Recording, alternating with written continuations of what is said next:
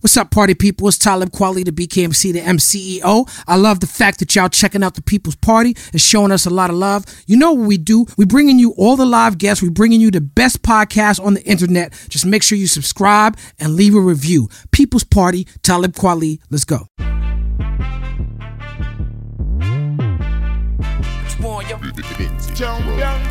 we done started. Look at what we done started. This the People Party.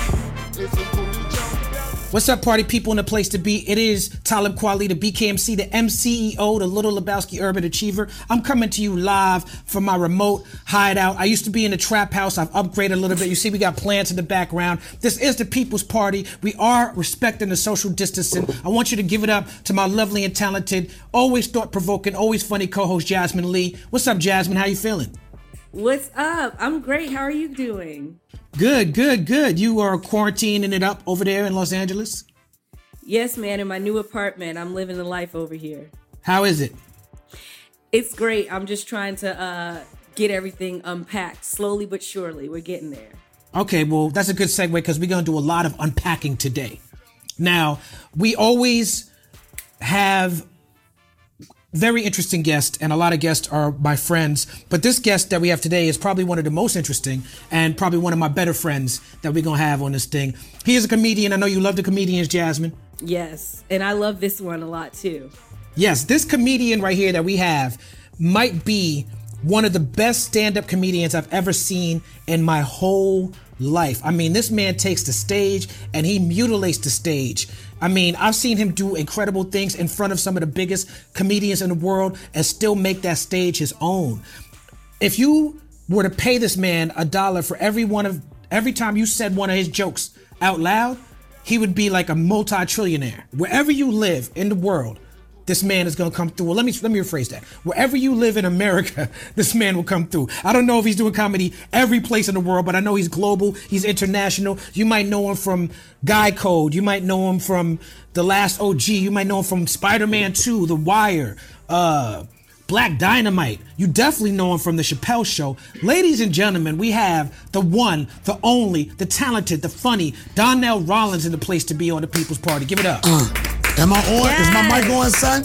Is my Your mic is on. Yo, check I'm 1 2. Hey, yo, I'm old school like Lati Dati. From Marcy to LA now, I'm rocking with the People's Party. Yes. People know me as Donnell. Yo, let me get my bars. Stop cutting me off, son. All right, go ahead. People know that I'm ashy now. I'm spitting facts with a real nigga. Kweli. What's up? People, I couldn't rhyme. Jasmin, I couldn't rhyme. I couldn't put you in the rhyme. I'm sorry. People don't know that you've been trying to get me. Donnell. People don't know that you've been trying to get me to sign you to Javoti as a rap artist for quite some time now. Yeah, and they also know that you're disrespectful. And when you told me that one of your closest friends, I'm like, really? Where's my deal, son? What's up with my deal? I want to tell the people how on Friday night, Dave Chappelle had a social distance minded comedy event in Yellow Springs. We both in Yellow Springs, but we in different rooms right now, right? I was gonna blow it up. I was like, nigga, you right over there. I was about to be like, look, wait, I'll be right back, son. But we got to do it for the people, you know, because the people gotta know that we at least trying, you know, we trying out here. They're gonna but drag us. Dave had this special social distancing comedy event, and shout out to Cypher Sounds and Michael Che and Michelle Wolf and all the comedians who rocked. But you rocked, and then you forced me to perform. And you made fun of me on stage until I was forced to come out and defend myself through rap. Okay, now let me explain what really happened, all right? Okay. First off, you was there the night before, right? Uh-huh. And you was chilling. You was like, oh, I don't, no pictures. Just keep 6 feet. You know what I'm saying? And like, I'm like this. You know, I look at it like this, son. When we together as family, you know, I just feel like we always gonna hit the stage, whether it's one song, an album, or whatever. I can't really spit. And then I asked you to go on, and I know part of this situation was you hadn't performed in a while. That night, particularly, was my first time on stage in like 85 days. So I do know, you know, how that feel, but I also know when I went out there, how it felt to really connect with a live audience, right? And then I was like, you gonna do something? You was like, and you looked at me, this what you did, you looked at me like this, what, please, right? That's... You know what I'm saying? You looked at me like this. Anytime a brother look at you like this, what? And look like this, he ain't gonna fuck with you, that's it, right? And then you was backstage, and I was like, yo, Kweli is back there, y'all. He gonna come out. And then you came out that night, and I was like, oh, man, we had so many much feedback on how that was a nice way to end the night. And then I was like, oh, we in Yellow Springs, nigga.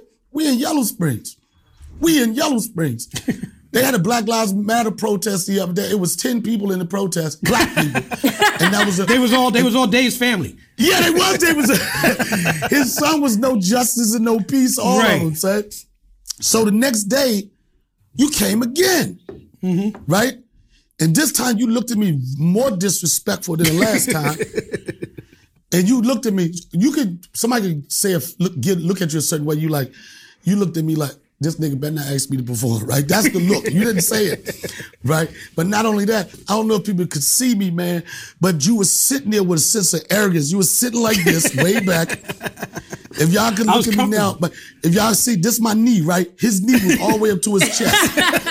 Yo, and he was twirling, look, and he was doing his feet like Bill Cosby. He was like this, right?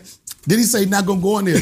So I was like, I said, nigga, I thought you was Brooklyn. What up? What the frack? Nigga, what the rock? Right? Yeah, you said only Brooklyn niggas know how to say frack.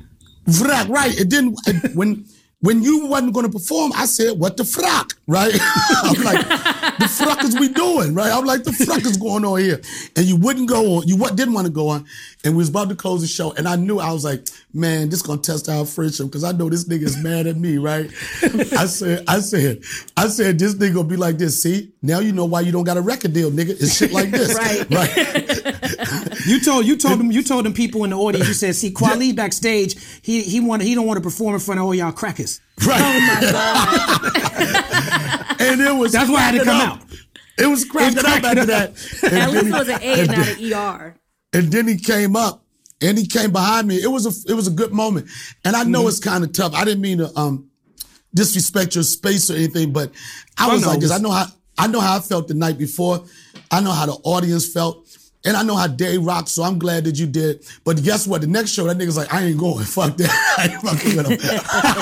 Because I was too busy doing people party interviews. I got drunk during the interviews and fell asleep. But you sang the hook on Get By, so I appreciate you. Yo, you put me pressure on me. You was like this, okay, well, you doing it with me. I was That's like, right. because everybody know me as Ashley Larry. I said, just to stay dry, just to stay dry. right. Yo, and I lift my shirt up, son, and I had a fingernail tattoo of Ash Life on the side, son, scratched on my stomach. No. Fuck the streets up, son. But yo, so on the Joe Rogan show, I got another pet peeve. You said on the Joe Rogan show that if someone has too many pairs of glasses, they're becoming an asshole, right? So right. I'm over here like this. I'm over here like, hold on, I got this pair. Yeah, exactly. That's the same motherfucker that would trouble his toe. Look, then I got this. Then I got this pair. Hold on. Yes. You know? Yeah. That's called money, nigga. You know you got money when you remember when you was little, son. You break them glasses. You have tape on the side of that shit and everything, son. But Donnell, what about hats? Because Talib has 10 million hats. I don't think I've seen him repeat one. Nah, he don't. He's a hat and the glasses dude. I'm like the nigga from the I'm not a rapper dude. I'm the glasses, jacket, shirt man. Yeah, so you're a full blown asshole right now with the hats and the glasses. That's been simmering up for some years, I gotta say. Now, do you remember when I'm gonna break the story down. I went to see Jasmin do like this black comedy night at the Comedy Store. What's it called? Crack 'em Up Thursdays. Crack 'em up Thursdays, and I went to see because I was planning to go see Jasmin and all her friends trying to make it in the comedy business. But the problem is that they invited you, Donnell, and you went on stage, and you destroyed that motherfucking stage so bad. And all the jokes after you was how everybody had to follow Donnell Rawlings, including Jasmin. So why you did that? Why? No. It was like an hour-long performance. It was he's murdered. No, but you know what? It's so weird the way I came up in comedy. It's like that sometimes people always just say you can't follow somebody or you can't do this. But I always thought it was challenging to go, me personally, it's challenging to go behind tough acts. The only way you're going to build your strength is when you test it. You know what I'm saying? Anybody, you can always you could easily set up a lineup where it's like, okay, that person's going to be this, that person's going to be that. And then it's a build up to the end. But you got to throw people out there. And I'm never going to go on stage playing around. I've been doing it for 27 years. And I can honestly say every night that I go on the stage, I'm trying to gut it. Like 27 years, you know? And this is another tough thing to say. I've been doing it for 27 years. After 27 years, and I'm talking about I had heights in my career where I thought my standard was like, there's no way I could have another level of this, right? But after 27 years, I honestly say that every year I get better. And we talking about after you saw me 1 year like smoking shit. This is not cocky. It's only the truth. And my peers and people I work with say that every year I get better. Every time I go on stage, I'm trying to learn something different. I'm trying to, if I smoke the show, like an 8 o'clock show at 10, I'm trying to gut that one. If I got 3 more shows the next day, I'm trying to gut it because you're only as good as your reputation. And the harder you go, you know, people to respect that. And there's not too many people that can say, and I've took some L's, but it's not too many people can say that they remember me bombing. I've never seen you bomb personally. Word up. Now, Michael Che, who was also out here, told me that when we performing jokes for people who are in lockdown, we're performing jokes like he had did this thing, this N-word, he was doing a special from the back of a truck, performing for people in the street. Protesters. He described it as being like our version of a USO tour. A lot of people don't know that you was in the Air Force. You Top Gun, nigga. You know what I'm saying? I'm Top Gun, but I wasn't in the Air Force because I was patriotic. You ain't gonna write a song about me, son. All right? yo, I left that shit. I left the military singing Public Enemy, Black Steel in the Night of Chaos, son. I got a letter from the government. I was like, the other day, word is born. Yeah. Bob Hope, Rob Riggle, Sinbad, a lot of classic comedians have been in the armed forces. Do you feel like that helped you? And how did you feel? You know, how was it being in the military with your mentality, knowing how racist this country is? When I was in, you know what? It's so weird because when I was in the military, when you go in the military, my experience, I didn't really feel that because like when you join the military, you like, when you first get on the bus and you go to basic training, first thing they do is cut your hair off, right? So when you're on the bus, you're like, that nigga from Alabama, look, he got finger waves. You knew what motherfuckers look like. But once you cut your hair, everybody looked the same. But it became like in the military, it was like, it felt like a brotherhood with us. Like if another military guy run into another military guy, whatever branch he's in, you have an instant connection. You have an interconnection, an instant connection. And I was really, really young when I joined the military. And I never really had no racist experiences when I was there. I didn't really join the military because I was patriotic. I joined the military because I didn't want to go to jail and I didn't have no skills. And that's the reason most niggas join the military, yeah. Most black people and Mexicans, it's like, I no disrespect, but that's just the truth of it. You know, the white dudes, they join the military so they can paint their face and hide behind trees and shit, son. Like it might be one motherfucker behind you right now, son, in there talking about some 9 Bravo Charlie Delta Foxtrot. But now you also learned Korean. You were stationed in South Korea, right? Yeah, I learned. Well, not a lot of my bio says fluently, but I'm not fluent. I was at a conversation level where I could just maneuver through the culture. You know, I wasn't, like I said, I wasn't fluent, but I knew how the hookers couldn't rob me or cheat me out of money. You gotta pick up chicks. Hey, yo, the first phrase I learned was how to say, that shit too expensive, right? Oh my God. Yo, too poku. I go. I'll be like this. I tell the whole screen, I go. And you got to do like this. Pissayo. You got to act like a snake, son. You got to be like, I go. Poji. Yeah, man. Pissayo. But you used some of that on the Chappelle Show too, right? And some of them skits, some of your Korean. One particular sketch, we did the Player Haters Bar. And I'm going to tell you, the Player Haters Bar, that sketch, the reason why it was an ultimate hater sketch, because I had asked Neil Brennan, I said, shout out to Neil Brennan. He going through a little thing right now, right, in these streets. Yeah. I love you, bro. Appreciate all the opportunities you gave me, man. And I know that, sometimes you, just, I hope everything works out. So, I asked Neil, I said, what's the next sketch I'm going to be on? And he said, Player Haters Ball. And I was like, cool. So one day I was looking at the call sheet and I saw they was shooting Player Haters Ball and I didn't see my name. So I said, nigga, and I call him nigga because people think he a white nigga, right? I said, why I'm not on the call sheet? He said, oh shit, I forgot, B. I said, how the fuck you gonna forget a whole nigga? Like, how you forget me? He said, oh, you want to do it? I'm like, duh. He said, well, just, I don't know, come up with something. So that night, I had to call wardrobe. I called Whitney and I said, I want to build this character. And at the time, The 5 Heartbeats was one of my favorite movies, right? Mm-hmm. And I said, could you give me an outfit that's on point to what something Eddie Kane Jr. would wear? I wanted That's that old Eddie Kane. Yeah, I wanted the sparkles. And you could see I don't really have no hair. I tried to grow it during the pandemic. That shit turned into George Jefferson in 2 months. We got the same problem, brother. Yeah. But I let it go. I felt good. I'm gonna get back to the story, but when I let George Jefferson, it felt good. Yeah, the reason why I felt good, you know how some women hide behind makeup all the time. Mm-hmm. You know what I'm saying? Like you never, and there's no disrespect to it. I know what that's about, but I know it's got to be something refreshing when you can present your all natural. Oh, yo, like on Chappelle side, we want to see your face. Show us your face. Right. So, I called hair and makeup and I said, yo, I need a Jerry Carroll wig, right? I'm gonna build this character. So I got a Jerry Carroll wig. Mind you, this character didn't exist. I got wardrobe to give me that outfit. And then when I used to do that show, if you notice, I didn't really talk a lot on that show. If you have an editor cut or put on a timeline, how many times I actually spoke on that show, it's probably 5 minutes out of 2.5 years. But what I knew was whenever, and this could go out to anybody, whenever they put the camera on me, I maxed everything I could out physically. I wanted to make people laugh before I even opened my fucking mouth. So I went to props and I said, yo, I need some activator for my Jerry curl. But I wanted the champagne glass, right? But he said, that's gonna get kind of sloppy, right? So I said, okay, give me an aerosol spray can.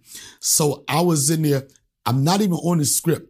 We about to shoot in like 5 minutes. I'm putting the character together. I'm squirting myself. Motherfuckers laughing. Bitches is laughing. Right? They're like, oh shit, I see you. Don't get that shit on me. I was like, that can't gonna work. I'm like, and at this point, I still didn't have a name. I said, Neil, what's gonna be my name? He was like, I don't know, give yourself something. I said, nigga, I thought you was the writer, right? So, and he said, and I was walking past this mirror and I looked past the mirror, I'm squirting myself, I'm looking like this, hit me 2 times, bitches. And I looked in the mirror and I said, man, I feel beautiful on these bitches. Hey, look, yo, son, this is how it came about. I said, I feel beautiful. And I said, ding, ding, you know how something hit? I said, beautiful, that's it. Your name is gonna be beautiful. And I told Neil my name was gonna be beautiful. And he looked at me like, that's so opposite of what you look like right now, right? And when you're talking about the Korean part, we had to do like a little testimonial.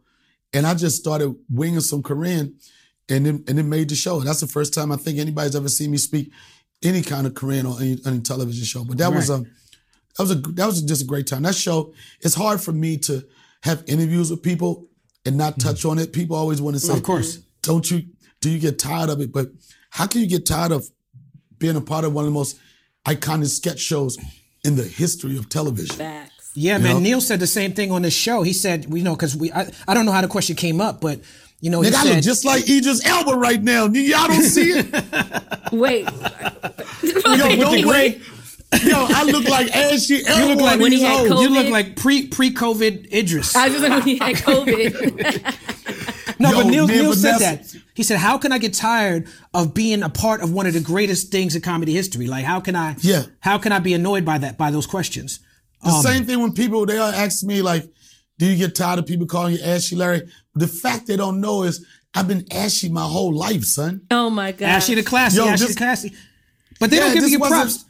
I'm just about to say they don't give you your props. They give you your props for Chappelle Show, but they don't give you your props for being a part of the Ricki Lake Show, which I feel like also is a part of coaching. Yo, son, that's the realest question a nigga ever asked me, son. Right? When I was going to high school, they they was filming Ricki Lake across the street from my high school, Brooklyn Tech. And then I got sent away to boarding school right when they started filming. So I watched Ricki Lake in boarding school, and I would see all my friends from Brooklyn in the audience. And it would fuck me up. I would have major FOMO. Yo, it was so funny because I started doing the Ricki Lake Show probably a year before we started doing Chappelle Show. And at the time, there was when everybody was trying to do shows with like a panel of different personalities and stuff. They had a cast. It was myself, Heather B., Lauren Lake, who's now doing Paternity Court, and a couple of other people. But this one, like when we had to talk about relationships, stuff like that, this was our crew.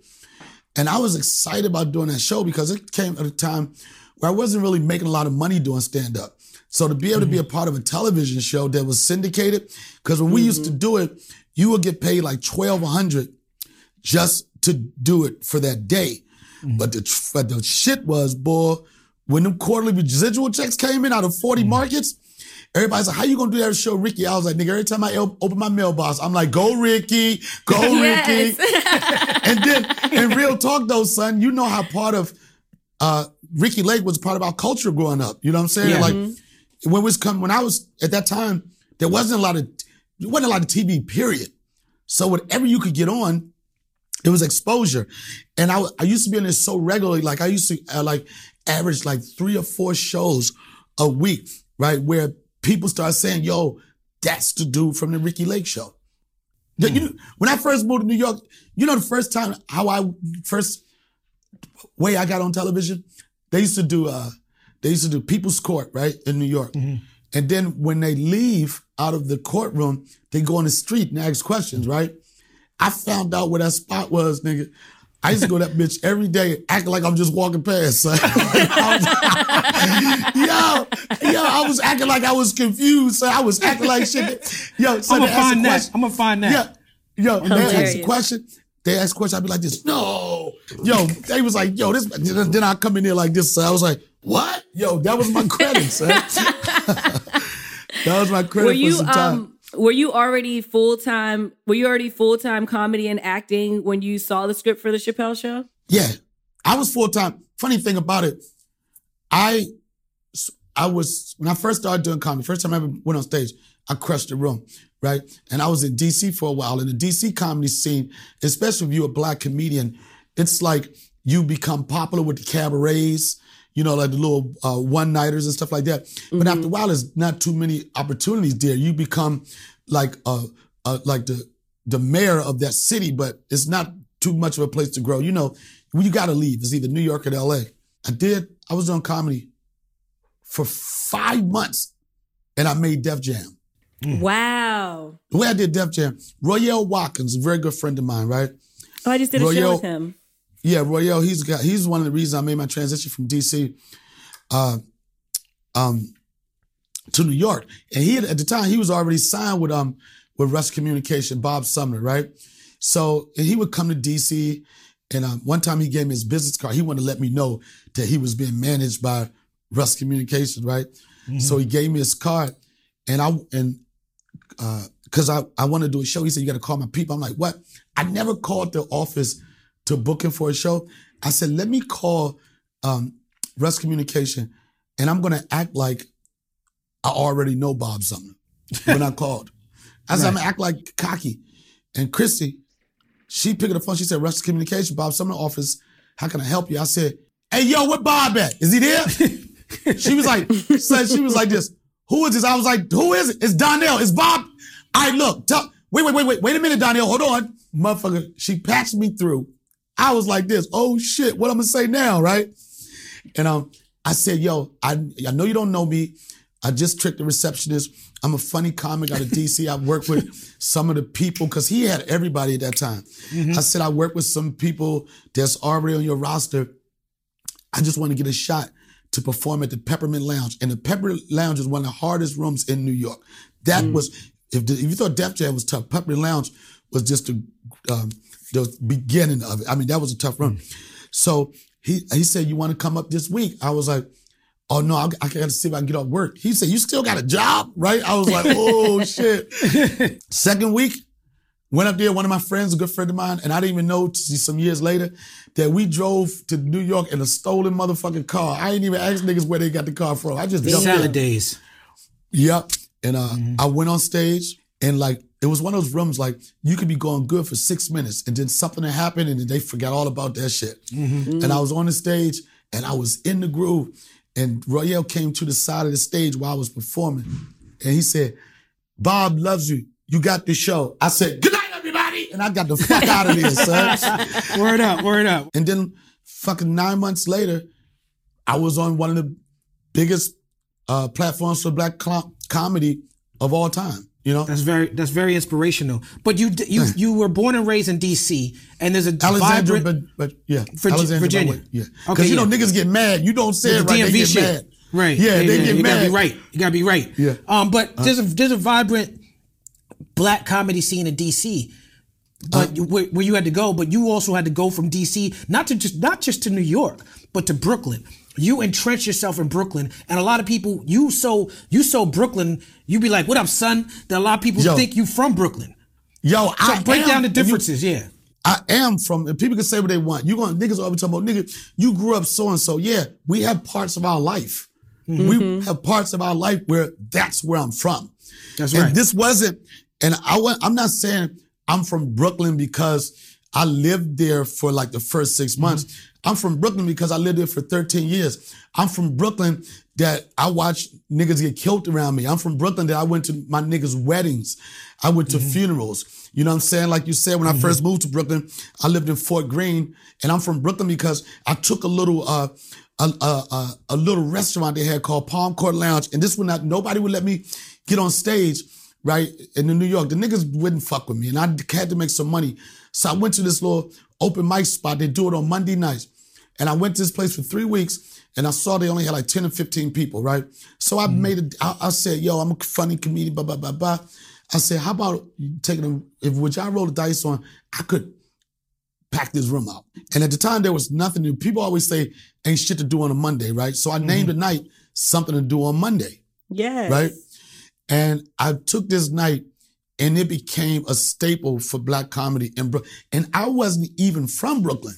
Like when I say Brooklyn fuck with me, they fuck with me. You know? No doubt. And I like when I moved to DC, when I couldn't get on shows, I used to go there too. Brooklyn Moon Cafe.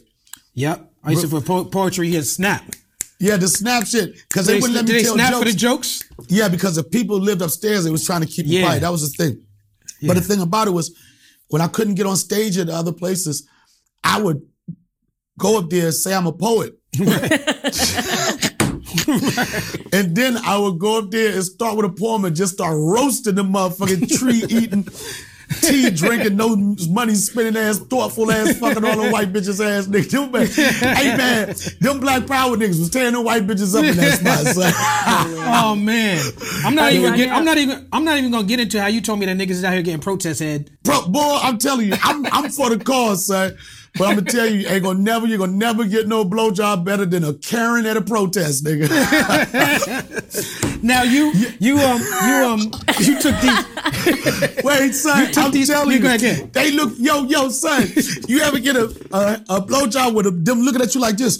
What can I do? Like, I'm so sorry for my ancestors. Hey, son, they like this, looking back at you with consciousness like this. Son, like, is there anything else I could do? For you and your people. Yeah, bitch. You can. You stupid. Can you explain the importance of having that hustler mentality and making it in the comedy world? Because you keep speaking on how you kept making your own opportunities. This is something I've lived by from when I first started doing comedy. And it's a simple phrase. I know it's not original by me. Go hard or go home. You know what I'm saying? Either you got to go hard or you go home. And I always tell people, because I mentor a couple of people, I say, a thing you got to remember is that you got to be willing to do what the next person is not going to do. You got to take that extra mile. You got to take that extra step. I'll give you an example as a reference back to Chappelle Show. This was after I had already coined the phrase, I'm rich, bitch, right? So I was in the show. like, they thought about me with the writing and everything. And we had another comedian that was supposed to do this character, this sketch. And he was cocky about it. He wanted all this money and and then he was on set for an hour trying to get the scene right. Eventually they had to scratch it. And Dave played the part. So before, Dave and Neil had the power where they could just say who they wanted on the show. But after this dude wasted so much of Comedy Central money, Comedy Central, later I found out, I think it might have been just Neil, but Comedy Central wanted to give everybody opportunity for these roles. It's like have a casting call. And then Neil told me, he said, yo, you got to audition for this. I was like, what, nigga? I'm rich, bitch. Like, what are you talking about? I'm looking around like, who are you talking to? I'm like this. He said, you got to audition. I was like, why? He said, well, and I told myself that night, now this is the difference. I could have been an asshole. You know what I'm saying? I could have been a guy sitting backstage with his legs crossed, twirling his feet with 8 different pairs of glasses. I didn't want to be that. I didn't want to get in touch with my inner Kweli at the time, son. I'm about to change glasses on you. I know you. That's funny, son.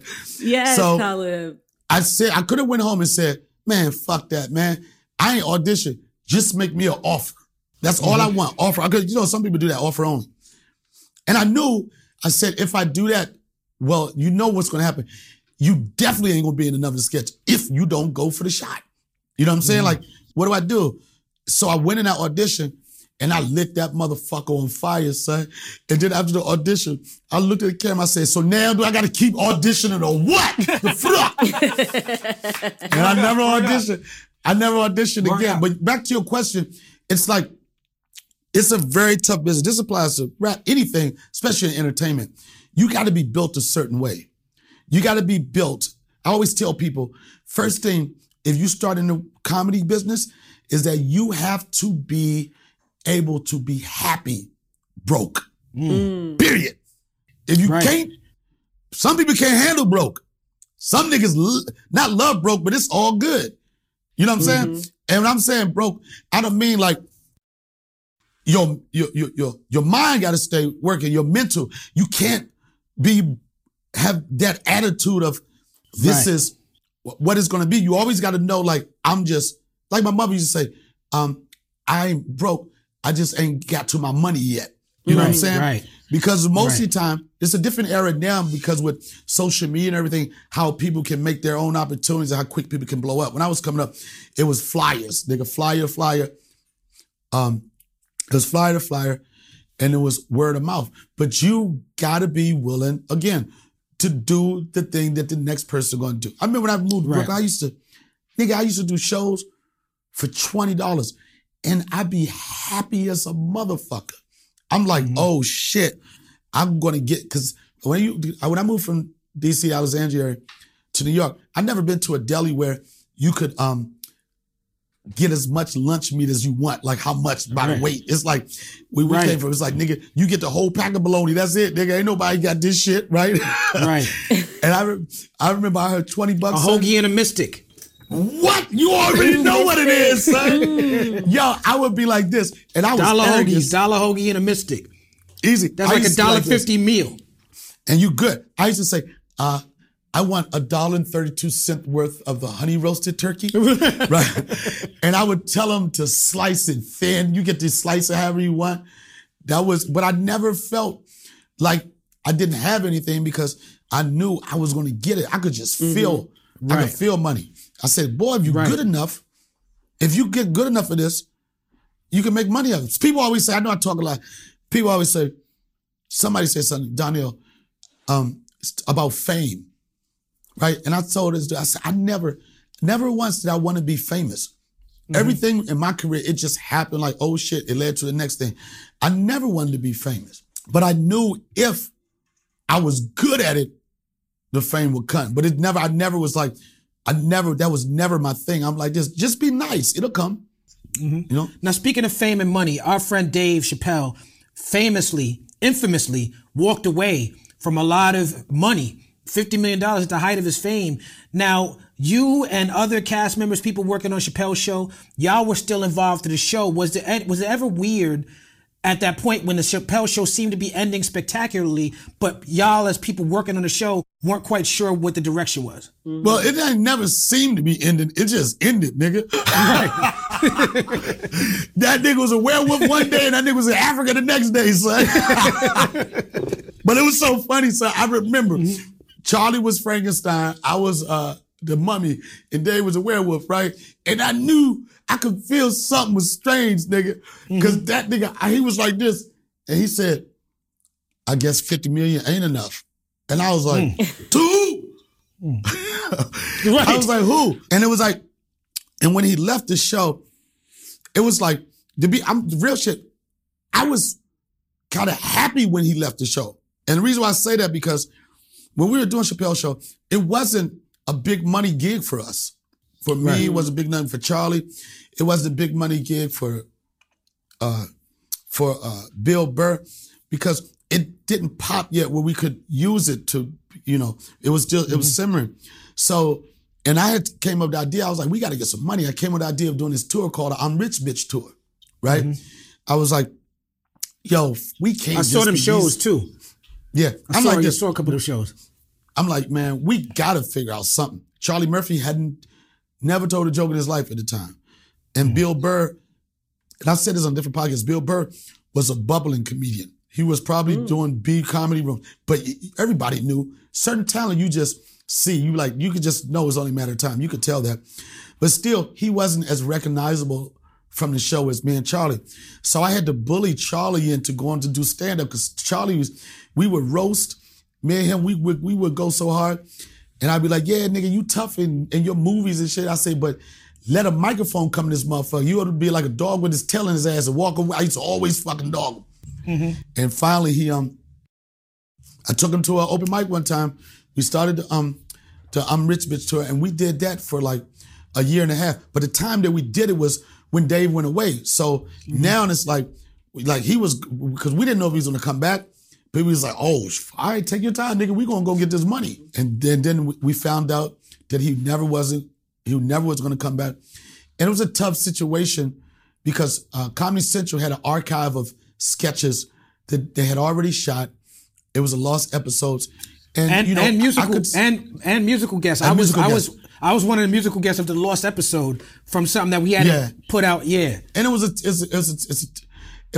a interesting situation, because you have Comedy Central on one end. It's like, all right, we did pay for these. We can't just not do it. And then you had on the other end is, what do you do?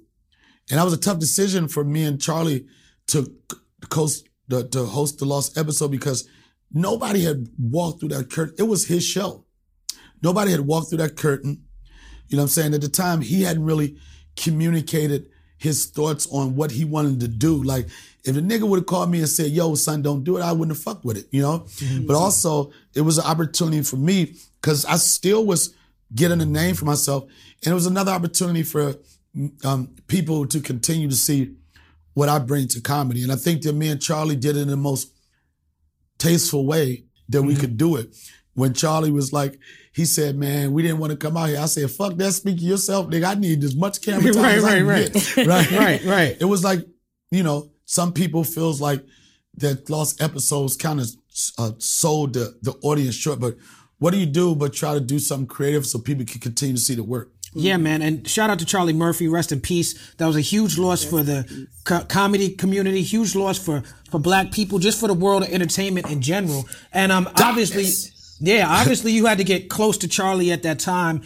And he became family. Was he just such a natural storyteller on set? Because this is the first time I'm hearing. I never even realized that Charlie wasn't doing stand up, but that makes sense. First time I seen Charlie was in them old videos, K9 Posse videos, and then you see him in CB4. He's such a comedic presence in CB4 and other things he's doing on the Chappelle Show. You would just naturally assume he'd be good on stand up, but. Tell us about the legacy of Charlie Murphy and how that have inspired you. Well, it was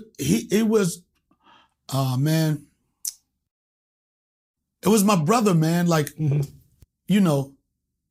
father used to say a phrase about certain people, right? When he really connected with them.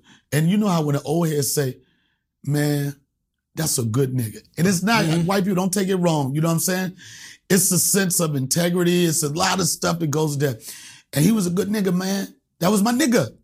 Mm-hmm. He Word was is bond. a solid friend. He was loyal as hell. If he rocked with you, he would rock with you. He had integrity. And he just was a great guy to be around. You know? And like you said about the stories, like Charlie would sit around, and that's how the Prince and the Rick James sketch happened, because he would sit around and just tell us stories. And he would tell a story with such detail that you just started writing. In your mind, you just started writing. You was like, that was it, man. He was a good friend. But I'm gonna tell you, man, that motherfucker was a roast master, son, that never stopped. These motherfuckers talking about my beef. They be talking about my beef that I be having with people. Man, me and Charlie Murphy, if you go to his Instagram right now, right? Nigga, literally, it's like 8 pages of just memes directed at me. Like no break, back to back to back, man. I remember Charlie Murphy went on, he was in the Mo Better Blues, and he told Spike Lee, how about I kick you in your flat back and watch you grow a butt? Yo, you know what? I'm pretty sure that was an improv. That was improv. I'm pretty sure. I'm pretty sure. Yeah, he was really good at that. But he just was a really good dude, man. Very humble. When I first met him, I knew him the same way you knew him, from when he was rapping and all them other stuff. And then the motherfucker just come off like a real gangster. His look just looks like that. But dude had one of the biggest hearts of anybody I've ever met in my life, man. Just a great guy. Word up. Now, also, Chappelle Show alum is Michael Rappaport. And Michael Rappaport did sketches on my albums. And I need you for that Diamond D joint. We're going to talk more about that. Yo, the interrupter, son. I'm interrupting. Yo, son, let me say something, son. Let me say something, son. But we had Michael Rappaport on. He was very gracious. He came on the show. And we had a clip that went viral because Michael Rappaport, as you know, he's not just an actor, but he also does stand up. He also does funny stuff on his podcast and all that. And he had got into an argument with Kenya Moore from Love and Hip Hop, and he called her ashy, right? And so he said her feet was ashy. I remember that. That happened on your podcast. So, I remember that. Yeah, so me and Jasmin were talking about it and talk about how the black community feels about ashiness. And I will say this, before I get your answer, I will say that shout out to Michael Rappaport. He took some heat, and it was a difficult conversation we had. Him and Jasmin got into it because he was on one side of the ashy conversation. You was on the other side of the ashy. Jasmin was on the other side of the ashy conversation. So now that we got Ashy Larry in the house, and I will say that a lot of the comments on my page when I posted the clip, most of the comments, the vast majority of the comments, sided with Michael Rappaport. Mm-hmm. They said that they didn't feel like he was being racist or he was being racially insensitive by saying that black woman's feet was ashy. Ashy Larry, do you feel like white people should not be calling black people ashy without being... Man, let me tell you something, man. No, you probably can't... Let me see. Look, man, stop playing. Oh my God, get the man some lotion. Listen. Yo, the ashy is like the N-word, right? Yes. It all depends on how you... Yo, I believe in anywhere it's in the context. You know what I'm saying? Mm-hmm. Like the word nigga wouldn't have been such a hard word if it wouldn't accompany with a lash at the end of it. That's how you really enforce a word. You put that behind that shit. But it's tough for me because, like I say, I don't get offended personally, I don't get offended about ashy. Now if they call it ashy, now if you do ashy, nappy, headed hoe together. You just hit him with the Don Imus. Yeah. You hit him with the blue, black, right. Blah. But me personally, first off, people always gonna find something to be offended about. You know what I'm saying? I personally don't have an issue with it, but I know that I've in certain circles and I've heard that people try to use it as a racial slur, but I don't have that connection with it. Okay. Yo, can you imagine think about it, son. Can you imagine if I got offended every time somebody called me ashy, I would have more mics on one show than Neil Brennan got in the 3 mic specials. Right. I have too many personalities to deal with that. But me personally, I'm not saying what you can say, but I don't take offense to it. When I first met you, Donnell, I called you Ashy Larry for like the first year until I feel like we actually became friends. And I was like, his name is Donnell. It's not Ashy Larry. Yo, when I first saw you, I saw your body. I said, I don't care what that bitch called me. She bad as a motherfucker. You can call me Michael or you can call me Tony. No, I'm just saying, that is so, don't mean to me or whatever, but you do. No, I told you I'm not going to Me Too. First of all, when that whole Me Too thing came out, Donnell did not talk to me for like weeks. He was like, I don't want to get Me Too. Just don't even talk. I don't want to, just stay away. I was like, you're good. While we're still on the Chappelle Show, give me your top 5 sketches on the Chappelle Show. And like, what sketches do you think should be like documented as the best to go down in history? I think that would have to, out of no particular order, it would have to be the blind black white supremacist or whatever. Oh, yeah. Clinton Bigsby. Yep, I would have to say that. And it would have to be... White supremacists always weaponize that against me online. They be like, look, Dave Chappelle, he loves racism. I'm like, y'all didn't get the skit. Oh, man, they weaponize you. Boy, I get exhausted reading your threads sometimes. I'll say, fuck them niggas. Let's go kill all them crackers, son. Right. And not only that, but, yo, boy, I swear, I don't know how you do it, son. Like, I don't know how a nigga stays socially conscious his whole career, nigga. Like... Yo, I was black. Yo, almost quit civil rights the other week. I was so frustrated with niggas, man. I was like, oh man. I'll tell you why. But let me answer the question. Yeah. My more five would be the Tyrone Biggums, Rick James. Yes, Rick James. Prince, Player Haters Ball, and the Wayne Brady sketch. Right. Is Wayne Brady gonna have to slap a bitch? No, here's the funny part about that. Wayne Brady's a great guy. He really don't get his props as somebody that came from nothing. You know what I mean? It's like, and this is what we fucking do to our own people. You know what I'm saying? Like, because he can rap too. Look like you. Yeah, he can sing. The motherfucker can do anything. He can do anything he wants, yeah. Yeah, but for somebody, because they didn't have, it wasn't your path, they might not have the swag in their voice like you wanted, and then you try to you judge them, and that's not fair.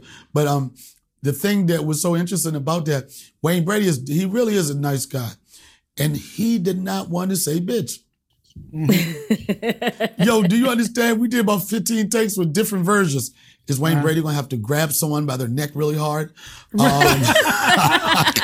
should put that out as like a compilation. Yo, right. And then we was looking at him like, bitch, nigga say bitch. Right. And when that joint hit, that was dope. But the honorable mention on that would be, the honorable mention on Chappelle Show would be the with Keeping It Real Goes Wrong, because that was my God, yes. That was my idea. That classics. Was my shit, you know, because it was part of my routine. Yeah. That's a great skit. Do you know how many times I got in trouble for the what did the 5 fingers say to the face? I know you were probably really young then. I'm telling you. Yo, that part. Yo, you were really young. I don't know. You were probably whatever. You probably was in grade school maybe then. Right? We were just barely old enough to watch the Chappelle Show. And them kids, man, kids was getting suspended. For smacking the shit out of each other? Yo, yeah, for smacking. What is What? I'm Rick James, bitch. Yo, people was getting suspended and everything, man. That was so dope. You did morning radio in fine fashion with Ed Lover and them, and then with Big Tigger and them. But I really enjoy your appearances on The Breakfast Club. And your last appearance on The Breakfast Club, you became one of the greatest memes of all time. Because after you told Envy that his man looked like Big Pun, you fell out your chair, literally. Yo, they was trying to jump me, son. Yo, they was trying to... Yo, you got to understand, whenever I go in that room, it's like I'm at war with 3 people. You know what I'm saying? Like, Angela Yee is over there with the sniper shot. You know what I'm saying? And Emmy's in the tree, and Charlamagne just keep trying to stab me. you know? So, and I know that we have a funny energy when we do that, but, and I go back and forth. I go hard with Charlamagne on the memes. I just don't know how to stop. I just won't stop. But here's where I'm never going to fucking stop. I don't give a shit. I'm sorry. I'll be too soon for whatever. But, you know, we have I got a good relationship with them. I think part of the reasons why they play around with me so much is because I'm so cool with them. And whenever I do the show, it's not like it's our guest. It's like your man's. And I had to really think about why do they feel like the purpose of trying to clown me all the time? I don't know that's part of it. But at the same time, and I've said it before, you know, the worst thing you can tell a comedian is he's corny or say they're not funny. You know what I'm saying? Like, there's not too much things I wear on my chest, you know? And the thing is, if you continue to try to create the narrative that I'm not funny, then I'm going to be like Wu-Tang, nigga. I'm just going to sew your asshole up and just keep feeding you and keep feeding you and feeding you and feeding you. Son. I see your sweatshirt, your Wu-Tang sweatshirt. Show the camera. Yeah, Kyle Christie did this. Yeah. No doubt. You one of my favorite, I've seen you perform a bunch of times, and you know, and I'm in the room with a bunch of comedians, and they stop and watch what you do, you know, and one of the things that I've seen you do that was the funniest thing, but it was also like a very interesting, a very poignant commentary on schools and how we teach black children. You are clearly a genius to me. You're a comedic genius and you were very smart, but you did this routine, this joke, bro, in the Shaq comedy special about having to read in front of the class. You know what Nigga, you trying to get me to read something? I ain't doing it. That was, yo, just that go. Was yo, just yo, go. Yo, that's why all these books over here, nigga. Yo, this what you doing? You set me up to read, nigga. I ain't doing it. Look, shit. Look, you got all type of shit. Yo, guys, they don't know that we look at this. We use the books to put the computer on top of so we can see your face. We technical, but talk to me about the evolution of that joke. And, you know, because you spoke, I feel like you represented a lot of, like, Tory Lanez, who just recently blew up in the quarantine.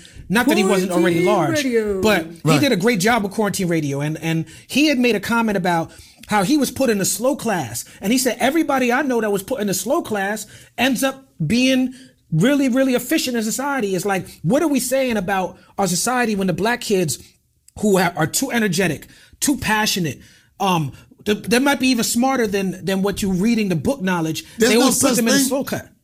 It should be never anything about too energetic, too passionate. It's probably school systems that don't know how to connect with that student individually. You know what I'm saying? I know a lot of times you don't have time to do that. You know what I mean? You know, and I wasn't in, when I said I was a special ed, well, I wasn't a special ed. It was like a phase one. They had different phases. Right, phase one was for like it was the cool kids. It was like I know it sounds crazy. I wanted to be in that class. I wanted to be in a class with the kid that's got his finger in the pencil sharpener. You know what I'm saying? Like, you know. But in me, when it comes to school, like I didn't excel in school. I was always the funny dude. I was always a person that made people laugh. But and particularly to that joke. Man, as much as I crack jokes on people, if I had to stand up, if I had to raise my hand to read out loud, I never raised my hand. They had to straight up grab me out my and stand me up. So I was like, please don't let me have to read out loud. But that was more of an insecurity. I didn't want to, you know, the worst thing, especially when you're a funny person, when it's your turn to read out loud, and you mess up one sentence, nigga, they gonna tear your ass up. It's a wrap. I love that joke, bro. That's such a great joke. That's fun. That's good. But a lot of that one, like a joke that I did years ago about this kid, Fat Tyrone, taking my bike when I was younger. Most of these jokes, they were built from real life experiences. They started with one of the Fat Tyrone joke. That joke started with me just saying, I was on stage one day and I was like, remember when somebody asked to ride your bike and you said, my mother said, I can't let nobody ride that bike? That literally started as that premise. And the crazy thing, I started it in DC. And Royale knew what he could do with a premise or a joke. And I was like, he was like, that joke you did, you gonna do that? I said, what joke? He said, the joke about the fat dude taking a bite. I said, nah. He said, let me get it. I said, give me $25, nigga. Right? And he gave me $25, right? Then the next week, I said, let me try this one more time, right? And the next week, I caught the groove on it. And I said, nigga, here your money back. I want my joke back. I was like, I'm taking my joke back. He said, you can't do that. I said, well, watch it. You ain't gonna be able to do what I did. So here go your punk ass $25, son. Right. You did a spoof on Cardi B's Bodak Yellow talking about Instagram comedians that don't actually do stand-up. And then you also talked about on Joe Rogan how stand-up is like the only art form where you can joke and be free. What do you feel about the current state of stand-up right now? Do you have any fears about where it's taking a turn? No, I'm gonna tell you, you know, it's a lot of older guys. Mostly the older guys have an issue with, they call them Instagram comedians. I'm like, them Instagram niggas was onto something because them motherfuckers ain't stopped moving with the pandemic and the quarantine. Mm-hmm. That was their thing. And I don't have it's different. Like when I started, when you thought of comedian, it wasn't a lot of different types of comedian. It was stand-up comic. It was somebody standing flat-footed with a microphone engaging an audience. Mm-hmm. Now, like when you say comedian, they have the new social media stuff, and it is a form of comedy. But my only issue, not even an issue, my only situation with that, if you're gonna call yourself a stand-up comedian and you ain't got the chops, you know that's not what you really do. You know, either you stay in your lane or at least try to get good. Mm-hmm. You know what I'm saying? Like one of the things that I like Just Hilarious. You know what I'm saying? And it's so tough. What people don't understand is like the Instagram comedians, I kind of compare them to Charlie Murphy's career at the beginning of stand-up, is when Charlie Murphy was selling out venues pretty much as an open micer. Mm. You know what I'm saying? That's interesting. He already had a demand. That's like me as a DJ. It's like me as a DJ. I get booked to do DJ gigs, but I had to learn on the job while other DJs are looking at me like, that nigga is not dope like that. You know what I'm saying? And then you just say, watch. But you put the work in and you say, watch, I will get dope. And that was it. And that's what I say for like DC Young Fly. Like I like this guy a lot because, you know, he has a look of a movie star. He got the energy. He's going to be a big movie star. Stand-up is only going to be part of it. But he really cares about the art form. He cares about being better. You never guarantee what level you'll reach, but at least try and then just have respect for the art form because it's tough to get to the point where you're good at it, you know? But, no doubt. But I also think that, you know, it's certain times when you know your job is important. And Dave Chappelle, man, I'll just explain this once. I'll just explain this like, it was some time ago when the Me Too joint was kicking off. And I think we was all together, son, that show. Remember he just jumped on stage? And he said something that's really deep. He said, comedians, now it's the time for us to grab our balls because it's our job to make fun of the stuff that's troubling the world. Mm-hmm. Yeah. You know, and it's moments like that it's moments like now that I feel great to be a comedian. It's like having relationships with people like that can drop those jewels that really understand what comedy does for an audience. And more importantly, this is what a lot of motherfuckers don't know, it's therapy for us. Yes. That's our couch. That's our couch. Nigga, I ain't getting no pills. Nigga, I gotta get on stage. Right? Man, fuck your couch. Fuck your couch. Think about it. The best comedians, whatever's happening in your life, you want to go on stage and talk about that. Exactly. Mm-hmm. Oh, I'm having a baby. I'm talking about that. Oh, I'm getting married. I want to talk about that. I want to kill my baby mother. I want to keep talking about that. You know what I'm saying? Like, you know, that's our therapy. And even during this pandemic, what's been a tough part for a lot of people is not knowing how to pivot and get that therapy session away from just talking on the microphone. You know? Right, right. Now, you and me also share the honor of being involved somehow with The Wire. In the first season of The Wire, Black Star songs are all through the episodes. You in The Wire playing Clay Davis Driver, right? Yes. Did you know how iconic that show would be when you was doing that role? I didn't know that. In fact, I'll take it back. The Wire was the spinoff of HBO's The Corner. Yes. And you was in the corner too, right? Yeah, I played a heroin addict. The corner won 3 Emmys that year. I think it's like 97 or 98. And David Simon is really good about working with some of the same people. It's like he always throw bones. And when I got to The Wire, what a lot of people don't know is the character of Omar. That role came down to me and Mike. Shout out to Mike. Robert Colesbury is one of the executive producers when I first went to work for The Wire. He said, you know that the Omar character came down to you and Mike. And then after I saw what he did to that character, I was like, nobody would have been able to kill it. Genius. The way he did it, you know. But I didn't know how successful that show was going to be, but I felt like something special was happening. You know what I mean? Yeah. And because you're working with Calvin Wood, Idris Elba, Reggie Kathy, Clark Peters, Candy, Alice, some of the dopest actors, you just felt something was happening. But it just started popping. I was like this. People are addicted to the show. I was like, oh shit, you ain't in a bad place, son. You just was on one of the most iconic comedy shows in the history of television and dramatics. It's a rap. Not a rap, but I'm like, it's like some bucket list shit. A lot of one thing that people don't know, when you watch The Wire, my character, Senator Clay Davis' driver, he was supposed to, that character was supposed to develop. It was supposed to grow. But what happened was Baltimore Tourism Board, they kept getting so much flack about the depiction of Baltimore that they had to switch it from the towers to the docks. So that's why we have those episodes. That whole season that had took place at the docks. Yep. The whole storyline changed. And it was because of that.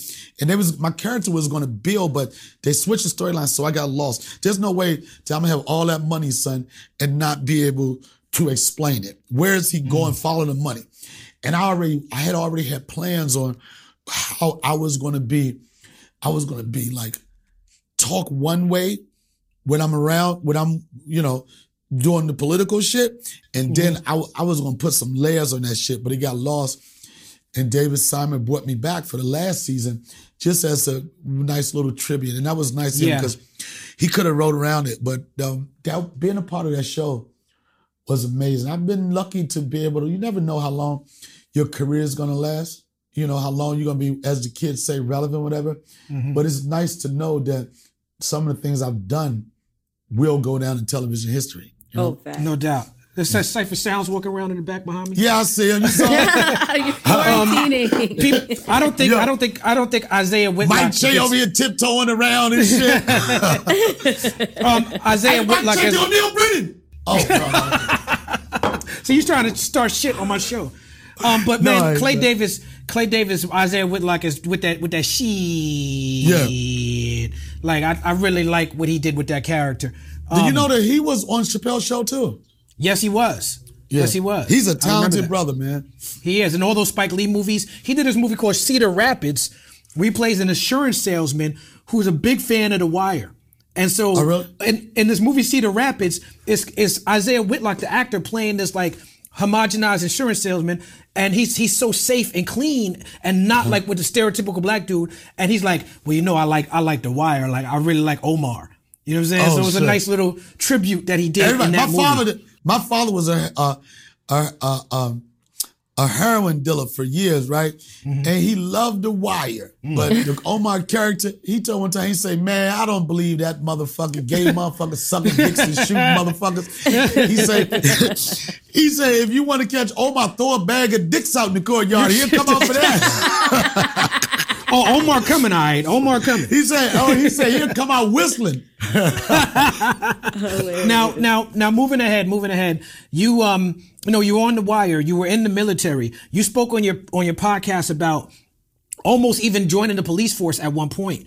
Now, in this moment of protests against racist policing, the phrase "defund the police" has gained prominence and moved from the fringe to the mainstream. Where do you stand on just police? What do you have to say about the current pushback to police brutality? And are you a supporter of defund the police? I'm a supporter of defund the police. I'm also a supporter that, people want to just, like, you got to just get a different system. You cannot not have police. You know what I'm saying? You not have police, then you're going to have cartels and different shit that just going to be doing their own policing. You know what I'm saying? Yeah, what do you think about community policing though? Like putting that money into social programs. No, I agree with that. That's what. Yeah. No, I do agree with the defunding part. A lot of people don't understand what it actually means. They think take their money. It's not as appropriating the money and putting it somewhere else. You know what I'm saying? I think the whole thing. This was the frustrating thing about police brutality, and we know that it's been going on for years, son. And we know it's fucked up. But black people, we start building armor toward it. It's like, I know this sounds crazy. It's like, oh, nigga ain't been killed in a couple months. We about to get one. You know what I'm saying? And like, I don't think that situation, it's never going to stop. But the hardest part for black people to deal with was that nobody go to jail. I mean, nobody got to go to jail. And in this particular, and I've been around long enough I've been a part of a lot of marches, been a part of a lot of moments. It's boiled my blood. But I feel like this situation is a little different than other ones because I said on stage, boy, white people, we got y'all motherfuckers apologizing for everything now. Everything. Yo, those niggas is coming up like, here, take it. It's a check for the NAACP. It's yours. Here. Yo, if you ain't got a white friend that hasn't wrote a check for the NAACP, they not a real friend. Word up. And then they staying real woke. And another side of that for me particularly, because when I was in the Air Force, I was a cop. I wasn't no super cop. So it's tough for me where some people just want to say, fuck the police. It's tougher for me because some of my closest friends were police. Some of my closest friends retired NYPD. You know what I'm saying? So it's like, but it's so fucked up, man, because there are a lot of good cops out there, but they don't get the shine. You know what I'm saying? And they get fired, if they do the right thing, and they get harassed by the other cops, which creates a system where the only way for them to even really be a good cop is to retire or just not be a cop, and that's a real fucked up proposition for them. But you know what? Another thing too, most cops aren't cops because they wanted to be in law enforcement. A lot of them are cops because it was a good job. Right. Same thing with the military. The same military. Yeah. It's the same thing. It's like, man, my father was so mad at me when I became a cop in the military. I think he's about to disown me, right? But I'm going to tell you, when I got back in good grace with him, when I got locked up for 72 hours, man, he was like, I knew it. He's like, that's my boy. Yo, he was. He said, out of all my kids, he said, I knew you was the one. I knew it. Man.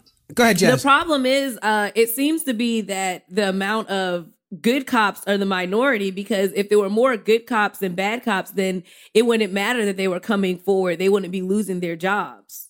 Yeah, I mean, like on the bad cop side, stop killing niggas. You know what I'm saying? Be that bad cop that's stealing drugs and selling, but stop killing motherfuckers. Exactly. You know what I'm saying? You gotta, I know what type of bad cop I would have been. I was like, yo, nigga, I got that weed. Yeah, I think that's I think what you're speaking on is accurate when you say that people don't join police to be oppressors in their mind. A lot of people have the best of intentions, especially when you talk about black cops who come from poor, violent neighborhoods. They feel like, okay, let me try to be the change I want to see. Let me try to infiltrate the system and maybe make the change. Yeah. Let me tell you something. On my podcast, I had a cop call, and he was talking about the same thing you're talking about, being a black cop. And I was trying to understand why such a disdain toward black cops, and then why sometimes the black cops are worse than a white cop. And he told me he was in the military. He got out of the military. When he got out of the military, he was looking for a job. He was the only one in his family that graduated from high school. He needed a job, and he thought about being a police officer. And he said that Everybody in his family was laughing at him, cracking jokes on him, right? He said one uncle said, take it, it's a good job, right? And then he said, when he first started, he didn't have a car, and he was from the hood. He used to have to walk from the hood to the police station in his cop uniform. He said they used to treat him like Calvin got a job on Chappelle Show. They was talking shit to him. Yo, they was calling him Uncle Tom's old police ass nigga, all that type of stuff. So can you imagine when you're trying to do something positive with your life, you know what I'm saying? You're from this community, and the same community you from, people are talking shit to you. That's a side of it that people don't understand. You know what I'm saying? Yeah. I think that what people who go through that got to realize is that the job of the police officer, you are not. We can't judge you the same way we judge the heroin dealer, because the heroin dealer never made a promise to serve and protect nobody. The heroin dealer is not being paid by tax dollars. So if you being paid by tax dollars, you took that oath to serve and protect, then that means that you serve and protect every American citizen, even the people that hate you. Even the niggas that say fuck the police, your job is to protect them. And if you're not willing to accept that, then maybe a cop is not for you. You know what I'm saying? But see, that's another thing. Another thing might not be a good job to be a cop. If you can't fight, nigga. Word up. Yo, take nigga, a karate class. Yo, you want to be a cop. Yo, you want to be a cop and you ain't got no hands, you gonna shoot somebody, son. Yo, I just seen in California, I think it was Hawthorne, California, a young lady saw the cops surround a dude. The dude was on his hands and he was on his knees. He had his hands like this, right? And the cops all pulled out, and they pulled out all these guns, and then there was 1 cop, 2 cop, 3 cop, 4 cop, and they pulled out one of the cops had one of them, like, it looked like the blunderbuss from that movie Looper that she pulled out on his knee. You know what I'm saying? But you know, it's because they can't fight. You know what I'm saying? Right. If you can't take an ass whooping, don't think about being a cop. And it's so funny because the black cop I was telling you about that used to walk through the hood, he was a big motherfucker, right? He said he used to tell the motherfuckers, look, I'm gonna get off work, right? Then you know the motherfuckers say, yeah, you got that bad. He said, I'm gonna get off work. He said, I'm gonna come back and I'm gonna beat you up, right? Yo, son, he didn't say I'm gonna whoop your ass. He said, the pressure of someone telling you, I'm a grown-ass man telling you, I'm going to beat you up means you about to get lumped up in everything. He said that he used to put the paws on him without the gun and none of that type of shit. But it's a job. One day, it shouldn't be, how do you find somebody who wants to be a cop? But it definitely shouldn't be a profession where if you have an issue with interacting with people, period, then you shouldn't do it. You should, fine. I know it's tough to say, but you got to find something else to do. And also understand that it really is, it's got to be tough being a cop. You know what I mean? And especially in certain areas. You take certain parts of Brownsville when, you know, as a cop, you're supposed to have rules before you engage or pull your weapon. And then on the other side of it, you know, it's people that you come in contact with. It's people out there that they have motherfucking guns and they don't have no rules to their shit.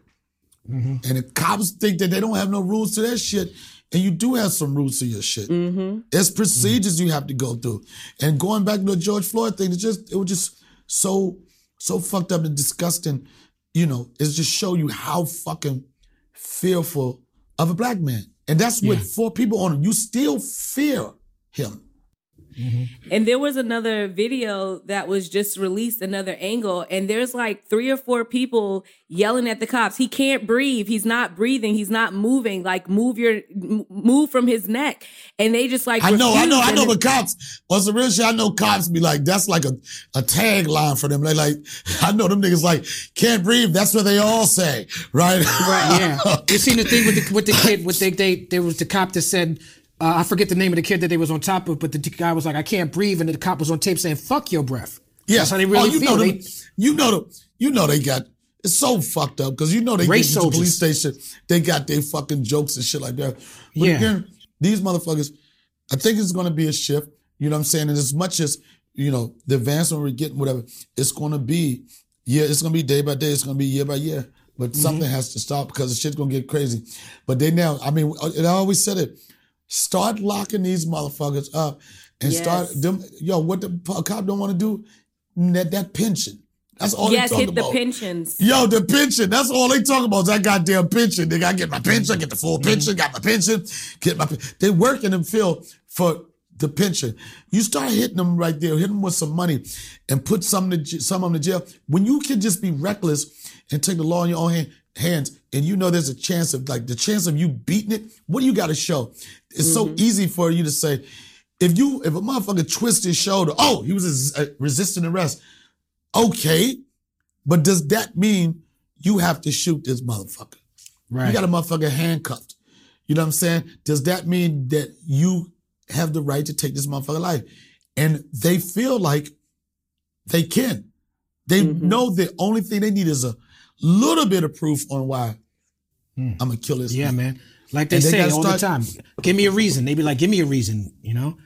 Yep. And again, it's a long way to go, but it starts with these motherfuckers got to start doing some time. They ain't gonna like that shit. They gonna, I'm not saying snitch on your man, but you're gonna second guess a lot of shit knowing they're gonna look at it like this. He caught the 3rd degree, I caught manslaughter, whatever. But it's the same thing. Conspiracy, I'm not going down with you on that shit. It'll switch. Right. It's gonna be some time, but it's gonna switch. Stop putting the motherfuckers in jail. Word up. Now, Donnell Rawlings, it's been an honor and pleasure to have you on the show. I really appreciate your time and your energy. Tell us about what you got going on. I mean, you and me out here quarantining in Yellow Springs, so I know we got going on for the next couple of weekends, but just in general, what's next for Donnell Rawlings? Well, what's been good for me, because I get the question, I know it's got to be crazy not doing stand-up, but I've replaced stand-up time with daddy time, so that pandemic on that Show side them of your it hat. Show them your hat. Huh? Your hat. My man, dads are cool too. One of my little youngest I helped raise, not my son, but I was dating his aunt. He came with his own line doing that. So Timothy Havens, shout out. I've been making a pivot. You know, I just started doing my podcast maybe 6 or 7 months ago, and it couldn't have come at a better time. And I've been putting a lot of my energy into that. I started a candle line. I know it sounds crazy, but I came up with this candle called Black Ash, and it helps eliminate the twerk odor. It helps eliminate blunt smells. And it's a really good candle. It's made out of saddlewood, lavender, ambergris. It's 100%. I seen you on the Breakfast Club with the lavender. Oh yeah, John. Who gave me that fucking? What's the Dwight boy to hang with Dave? John Mayer. Guitar nigga. John Mayer. Yeah, John Mayer. I said the guitar nigga. Yo, the guitar nigga. But I've been doing that. I've been able to create some other financial situations for myself away from traditional stand-up. But this quarantine has really make me feel like I want to be more in power of my career. You know what I'm saying? Of things I do, because it was a reality check. Like when this shit happened, because comedians, we're literally unemployed. You know what I'm saying? So you got to figure out something else. You got to figure out how you're going to support yourself if those tour dates go away. It was the toughest thing for any comic to deal with. What am I going to do now? And I've always had an entrepreneur spirit, but I didn't have to do it because I'm a road rat. I'm like this. Oh, look at my calendar. You know, this business, son. Same with me. You know what I'm saying? I'm like this. Motherfuckers, I remember it was one time, you would call me for a gig. It could be next Thursday. They'd be like, what you got next Thursday? Nigga, I ain't got nothing. Send me a deposit, right? Right. Well, the show might happen. Y'all decide that, right? Y'all do that. But give me this deposit right now. Hit him the next day, like, yo, did that deposit come in yet? Yo, you know that deposit hustle. Like, yo, I ain't moving till I get that deposit. Right. No doubt. And so I was so happy to be able to get to a point where, you know, like I had a full calendar for a year. You know what I'm saying? It's like, oh shit. But now that's gone. I'm doing this candle thing. I'm creating some different type of opportunities, but I'm staying creative. That's the hardest thing to do doing this. You still got to be thinking. You pushing it. You know what I'm saying? You always pushing something else. You know what I mean? Like, always pushing something else. You always got something to show a nigga on your phone, son. Yo. You like, yo, we got this. You know what I'm saying? But, no doubt. you know, you pivot and you make moves. The candle is on my website, the Donnell Rawlings Show. It's a very nice smelling candle. That's what else? The Donnell Rawlings Show and my candle, and I love my son to death. No doubt. And with that, I want us to give all the flowers to Donnell Rawlings that he deserves. Brother, I love you. Thank you for doing the People's Party. People's Party is Donnell Rawlings. Give it up. Jasmin. Yes. You look so beautiful, man. That glow looks good on you. I'm so she's proud of glowing, you. Jasmin.